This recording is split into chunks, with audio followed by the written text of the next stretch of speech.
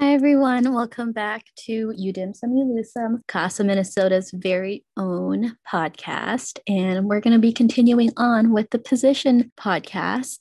So I'm Amanda New. I use pronouns like she, her, hers. I'm a third year studying finance and accounting with a minor in business analytics. And I am Casa's treasurer this year. And just to talk about what I do, the big thing that I do is apply for grants and like write grants for big events like Moonfest and Chinese New Year and any other event that would require significant funding beyond what we can afford. I also keep track of merch sales, so like the Venmo, all of that. And I update the ledger with all of our purchases with corresponding receipts and documentation just to make sure we're using CASA money for actual CASA things. And I also have access to the bank account, which is very powerful. And I also get to just handle anything financial, monetary, just all the money stuff, I guess. So my favorite CASA related thing this year would probably be, I have several actually. So my first one would be the ABG times CASA event last fall. It was just really surreal having them speak to us because this past summer I was an avid listener of their podcast, and it was just amazing that we got them to come out to the University of Minnesota virtually and just speak to us about relationships and careers, and it was just really cool. I also really enjoyed the merch that Shirley designed this year. I think she killed it. I wear them all the time. They're so comfortable. The logo for the board hoodies and then like the little CASA NASA inspired t-shirt.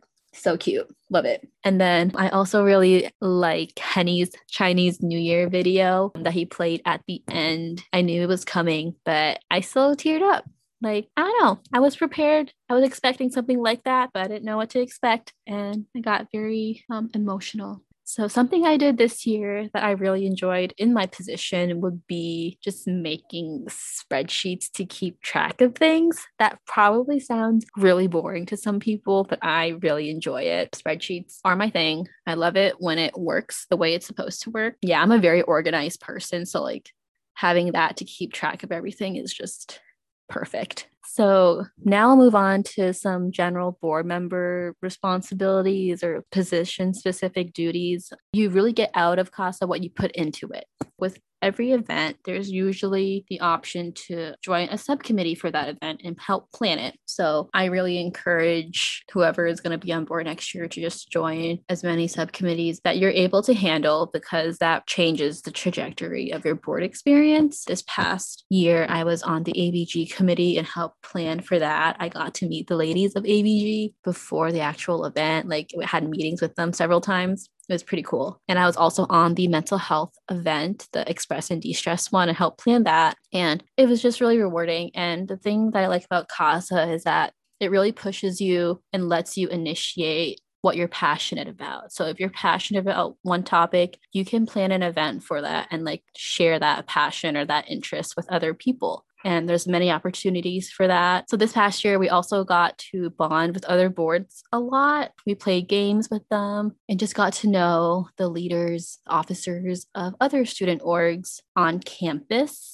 And I also just really love hanging out with the board in general, just really chill, like not serious stuff, but like Saturday night calls, and we just talk for like hours. So some traits that would probably be good for this position. I'm sure you have heard this in the other podcasts, but organization, huge trait. There's so many moving parts that you have to just keep track of in a manner that makes sense to you. Another good trait would be attention to detail with grant writing and just requesting for money. You have to be very specific with like what items you're requesting for and how much is that item going to be. And also like grant rules. Like this past year, there were a lot of changes due to COVID. You can only request money for prizes up to a certain dollar amount in value. So you have to pay attention to the guidebooks and the rules for each grant that you're applying for, just to make sure that you don't break them. Another good trait would be persuasive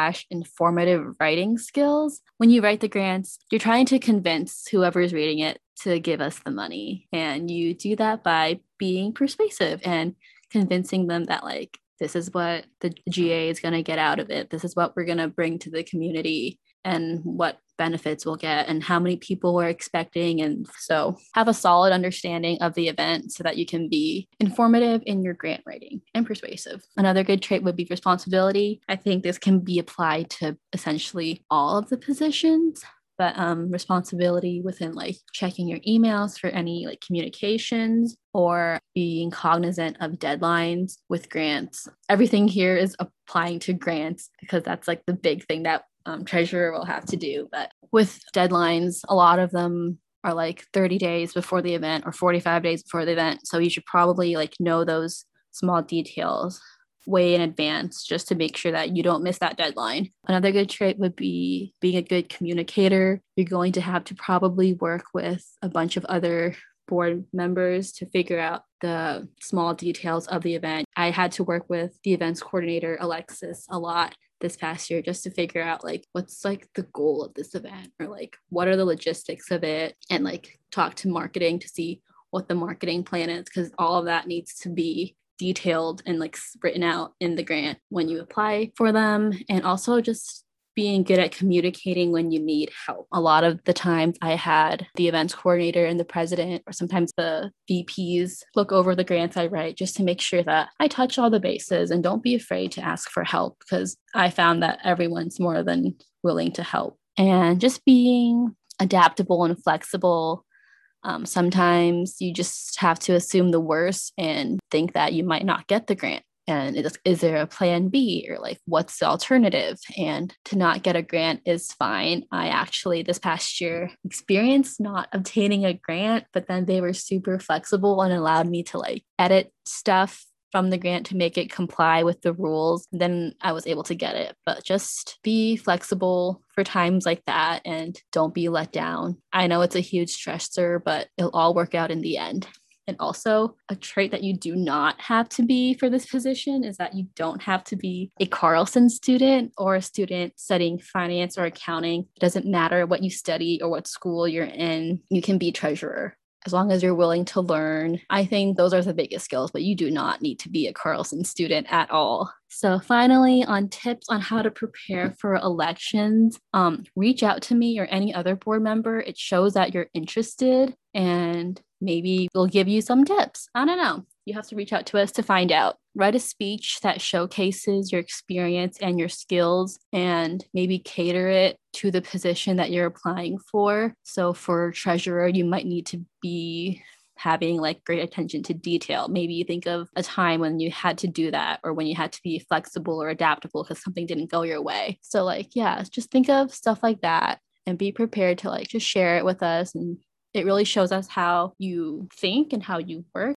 And also with your speech, practice it, figure out what doesn't sound natural to you or natural to say. And with the online format this year, it's pretty easy to just, have like a split screen with your speech on one half of your screen, and you can just reference it or read it. I read mine and it worked out fine. And also just be genuine in your speech, in your application, and in the Q&A part. We want to know the real you and not some facade of like what you think we want to see. Just be yourself and it'll all work out. Everything will work out in the end. But yeah, so some ending notes. My biggest regret of college was not being involved with CASA sooner. I did join the family program my first year, but I was not as involved as I would like to be. And I'm kind of sad that like my time at CASA is running short because I'm graduating soon, well, like this fall. But I'm really grateful for CASA. They have literally been my home on campus. Well, not like literally my home in the literal sense, but like, they're my home. The people are my home. So yeah, when you join CASA, you will find a great community that's super supportive of your passions and interests and will want to push you to be better and be a better version of yourself and experience a lot of growth. And another thing is you get like a couple lines on your resume. That's about it for this podcast. As always, if you have any other questions about running for board, being a treasurer, or just anything else in general, you can always reach out to me and I would be happy to chat. All right. Thanks for listening. Bye.